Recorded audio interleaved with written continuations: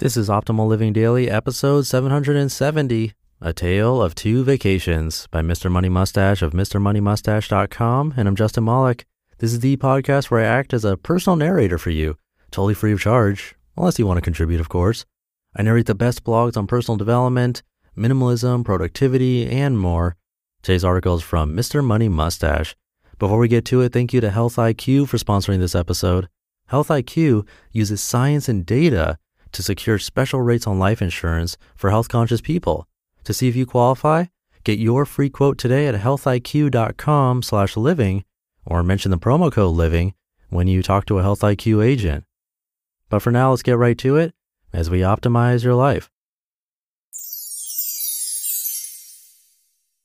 A Tale of Two Vacations by Mr. Money Mustache of MrMoneyMustache.com. Well, the Mustache family is home at last. We touched down in Colorado yesterday morning after an uneventful flight. I learned that United Airlines now makes their attendants shriek a brief advertisement or two into the cabin microphone before letting people settle in. This time was an encouragement to do some shopping in the in-flight catalog and to sign up for a United Mileage Plus visa. Very classy. Once home, I capped the leaky water pipe, restored water pressure to the house, and real life resumed. Despite the fact that the outside temperature was about 20 degrees Fahrenheit, Junior Stash insisted that we go out for a bike ride immediately. Not one to break my own rules about biking in winter, we bundled up and had a great time. But this article isn't about the 7-week trip to Hawaii I just took. It's about the one I didn't take, but might have if I were a standard financial blogger instead of Mr. Money Mustache. Talking to some of the other travelers on the return flight home, I heard from one slightly older couple who had just spent a week in a Waikiki hotel. "We'd love to stay longer, but it's hard to get the time off of work," said the guy. He seemed eager to show that he could afford it if he wasn't so busy working. He had an extremely fancy watch and mentioned that he had stayed at the ritzy Hilton Hawaiian Village for the week they were there. I also learned that they live in Colorado Springs and are hoping to start some major home renovations, even asking if they could get a business card for my little carpentry business. But the considerable difference between their vacation and my own got me thinking a little bit.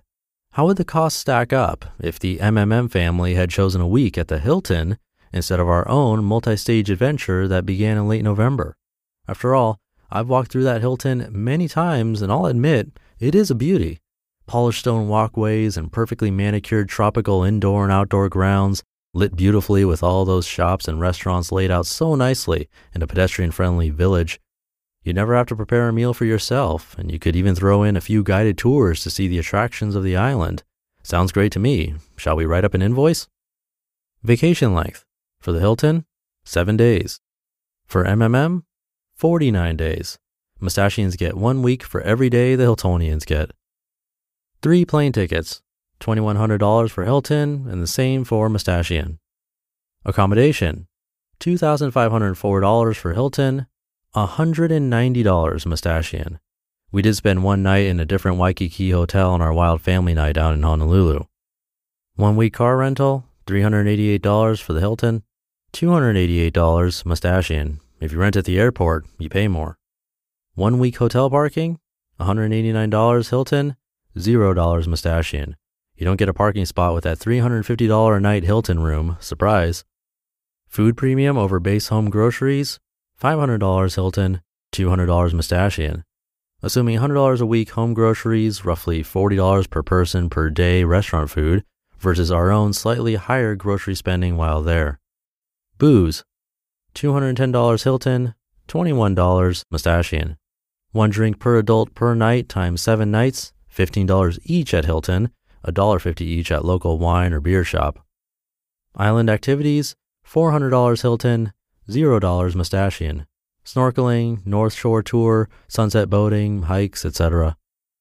Total, $6,291 Hilton, $2,799 Mustachian. Cost per day, $899 Hilton, $57.12 Mustachian. But even with those favorable numbers, there can be no pretending that the MMM family has just returned from a frugal vacation. Flying my family across the Pacific Ocean is an enormously spendy luxury and totally unnecessary as part of leading a happy life. Part of the philosophy of this blog is that you don't have to be completely virtuous with your spending choices if you can afford them, but you do have to be aware of your fancy pants luxury spending when it happens. The mere act of acknowledging it can help keep it from getting out of hand. Nowadays, I like to think of a reasonable vacation as one that costs less than your net earnings during the period of the trip. This is a pretty strict definition of an affordable vacation, but if you can manage to follow it, it will definitely keep you out of trouble.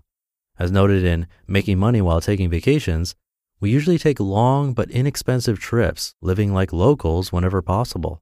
The rewards of this are more than financial. We had the opportunity to meet at least 40 new people who live in Hawaii, paddle a stand-up paddleboard out across the open sea to an island, hike into the mountains to 2 different waterfalls, work out in the same gym that the President Obama uses while on vacation, learn free diving in 30-foot deep water at a wild beach where an enormous pipe breathes hot water from a power plant out into the sea, attracting beautiful fish, attend dinners and parties throughout the little town of Kailua, and put almost 200 miles on the borrowed beach cruiser bicycle that served as our transportation for most of the trip. But the financial part is not to be ignored either. I was forced to make 2 transfers out of the bank account because the passive retirement income was building up faster than we could spend it. You just listened to the post titled A Tale of 2 Vacations by Mr. Money Mustache of MrMoneyMustache.com. A big thanks again to my sponsor for today's episode, Health IQ. Health IQ can get you lower rates on life insurance if you're health conscious. That could be if you're a runner, strength trainer, cyclist, vegan, and more. Life insurance companies will up your rate around your birthday or half birthday often. Plus, if you're in shape or just starting to exercise as part of your New Year's resolutions, then you're considered active. And now's a good time to get a quote. 56% of Health IQ customers save between 4 and 33% on their life insurance. They're able to do that because physically active people have a 56% lower risk of heart disease, 20% lower risk of cancer, and a 58% lower risk of diabetes compared to people who are inactive. It's just like saving money on your car insurance for being a good driver. Health IQ can save you money on your life insurance for living a health-conscious lifestyle. It's really easy to get a quote.